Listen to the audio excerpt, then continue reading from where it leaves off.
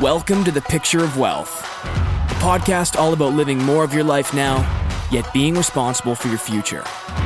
Lifestyle experimenter, wealth scientist, and financial coach Dustin shares life hacks, wealth tips, and interviews successful entrepreneurs on how they're thriving in happiness, purpose, and prosperity.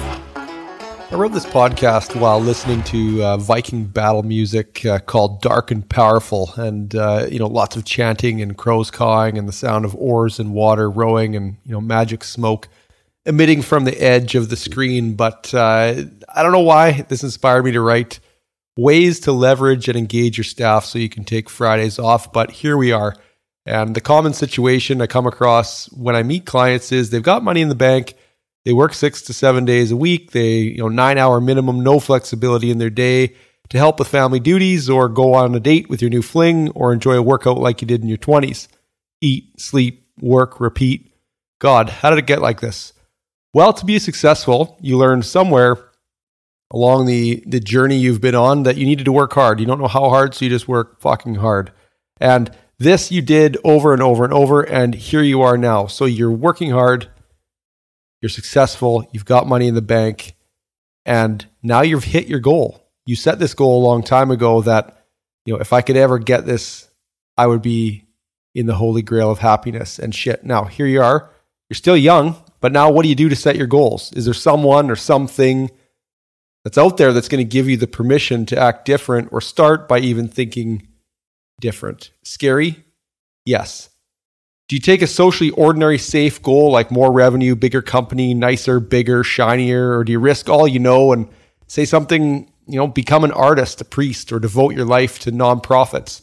Chances are you're somewhere in the middle of that spectrum. What if it wasn't either or, though? What if you could have your cake and eat it too? But how do you redefine your new vision of success or accomplishment? Let me help you speed up the research process as I've gone through this classic scenario in the past couple of years as I passed the age of 40. I've also successfully coached over 60 business owners on how to set up a financial framework that gives confidence and courage to think different. As for my own journey, I'm still on it. I would call it still in the discovery process. I'm cool with that though. At first I wasn't. My old mind was saying, I'm a go-getter, and when I set my mind to something, I get it done now. And that's what I want, people to know me as, but in this case, living a certain lifestyle is not a finish line type race. It's a mission bigger than start and finish. Having a certain dream to own an acreage property is something I had since 2010. And that coming to fruition this past year has come with a bunch of challenges. Land, the weather, the trees, my distant neighbors, the city I live in, and the garbage man even, but it's still all part of the program. I've met several great people. Simple situations like my 5-year-old selling firewood to people to provide heat to their home, teaching him that stick your hand out and greet someone and say thank you with eye contact when they hand you your money to pay for the products that he's selling. But this old school man etiquette needs to be upheld. Embracing the patience. It takes time for great things to mature. To be honest, this podcast is part of the new discovery of expression for me as well. When I was younger, I thought similar to what I previously mentioned. You could be either a business person or an artsy person. You couldn't be in both worlds. Wrong, old belief. Art is individual and is not just painting or music. You could have an inner artist in you if you just looked at yourself from a different lens for a minute. Do you have the curiosity to look at yourself as an identity different than what you think other people think your identity is? I will say it different. Are you living your true self, or are you living a life based on the identity that you think other people see you as? Most of the time, people are so worried about their own worlds that they don't care as much as you think about what agenda you're trying to construct. Unless you're a celebrity, chances are your friends like you for who you are without the identity front. I'm getting way off on tangent, but let's get back to Fridays off and how to leverage your staff. Walk with me. I want to introduce you to Richard. For simplicity's sake, he has money in the bank. He runs a successful manufacturing business, 3 managers, approximately 20 staff. It's a blue-collar industry, and his wife is starting to make comments about how he has no balance in his life. He used to have hobbies, friends, and be very dynamic at parties with lots to talk about. Now he wants to talk about work all the time and forgets there is a world outside of work. She's supportive to his hard work, but wants to encourage him to be better for his own long-term wellness. Richard's uncle just passed away recently from cancer, so he's in my office saying, I love to work, I have money, but I have no life or vision of how I can actually get balance. I don't really know what to ask or if you can even help me, but my wife listens to your podcast and thinks you may have an idea. I took a sip of my coffee, set it down, and here's what I asked him. What would happen if you took Friday morning off? Insert confused look. What would happen if you took a Friday off? And he replied saying, not going to happen. What would happen if you took every Friday off? And he called me funny. Would your staff still work as hard for you? He said, no, they would see me as a slacker. Would your staff respect you? He didn't think so. What if you gave your staff the same freedom as you have? Well, he said, obviously nothing would get done. And where are you going with this? Okay, let's get back to breaking this down. And I want to unpack a couple things. I asked him to pull out his cell phone. We looked through it and we looked through the last 2 days of phone calls. And we broke it down of where those calls could go to instead of him. We then looked at the management and their interests in the growing company that was in front of us. And there was one particular management person who was keen to step up to the plate and take a bigger role. We looked at the risk management. If Richard or the other key managers were hurt or died, what happens to the business? This was a gap that was not handled, and we noted it and parked it for another day. We reviewed all the insurance costs from commercial to employee benefits, and I later helped him negotiate some of the riders that he had on his policies to reduce some of the cost. But the real kicker to create space for Richard was as simple as staring him in the face. One thing. He had a pot of money in savings, doing nothing. He was not interested in the stock market. He liked the idea of reinvesting in something he controlled, his own business. Now look at the savings, I said. The business brings in cash flow consistently, and we've stress tested this scenario. What if the business did 25% less? What if it did 50% less revenue? Would Richard's holdco still have some money? Yes. We then looked at what if he gave each manager an X $1,000 raise, and it was more like X 10,000, and called it the business development raise. As in, Richard needs Fridays off to recharge and focus on new and innovative opportunities so the business exists 3, 5, 10 years from now.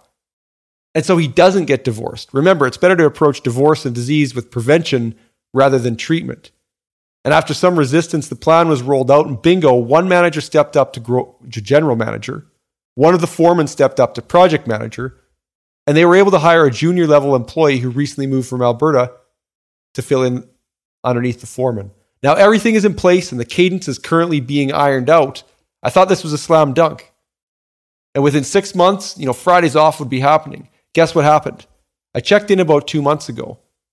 Richard is still waiting for the email to come in and say, it's time to start taking Fridays off. Well, guess who that email needs to be sent by?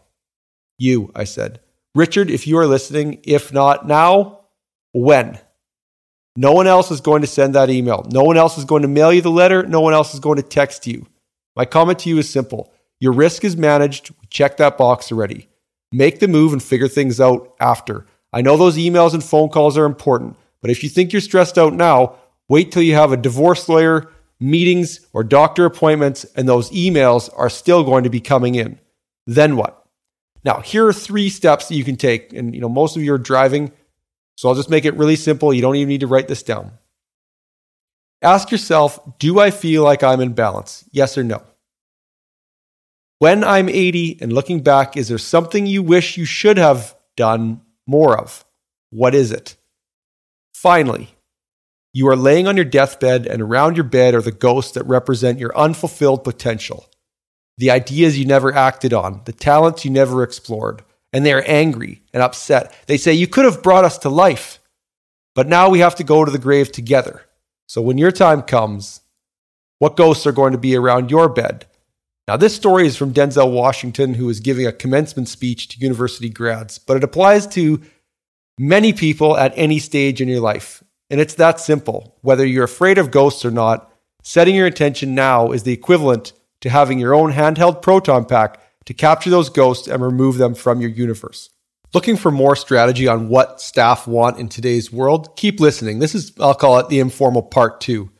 In a world today where there are many things are different than they were before, the modern day successful business owner should be aware of the new staff desires. The large accounting giant Ernst & Young did a Work Reimagined survey in 2021. This is what they found.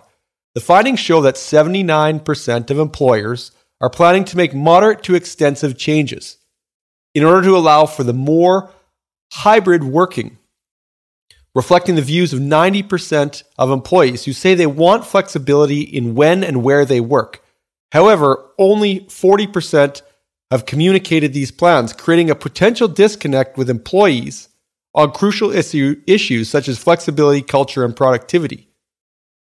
Now, here are ways to create time and systems to take every Friday off. Figure out how to give your staff a raise. Look at the numbers. This may mean you save less. Can you live with less savings? Ask your planner or me to do a quick BAM calc. If you don't know what BAM is, go back and listen to early episodes of this podcast. It will open up your mind and free your mind. You may be closer to freedom than you think when you know what your BAM is. Train your employees. Reinvest in your business. People training is like investing in stocks. White-collar salespeople trained in technology equal leverage.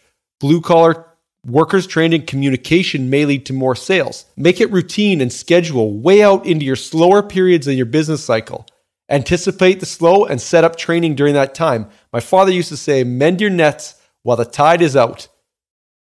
So when it comes in, you're ready to thrive. The simple act of taking it off and fill it in. Fill in your calendar off Friday. You will not be there Friday mornings, period. Start with that. Be available, but start training your people to not say anything to your customers about offering meetings on Friday, but offer the meetings Monday to Thursday.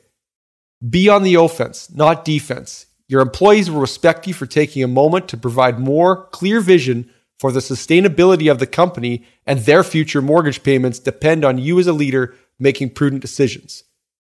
When you started your business, it was small and you did what you want, when you wanted, with who you wanted, but there was maybe not the same level of income as there is now. But when you step back, is the income and revenue as exciting as you fantasized about when you were younger? If not, then use the above to springboard your creative juices into seeing excitement, achievement, success as something other than revenue and profit, or how many staff you have, or how many square feet your shop is. Remember, your business has many moving parts to it, and if you fear making a small tweak and thinking it will crumble to the ground, test this thought and actually break down how it would crumble to the ground. I think you might be surprised at what you find out. If you found this episode valuable, share it with a friend. If you found this episode super valuable, leave us a review on iTunes. It will help us continue to bring you top quality content. For more information on anything discussed on this show, visit www.servicewealth.com. That's service spelled SERVISS. Any investment topics covered on the show are not investment recommendations, and you should seek professional advice before making any investment decisions. This show was produced by Podigy Podcasts. Thanks for listening.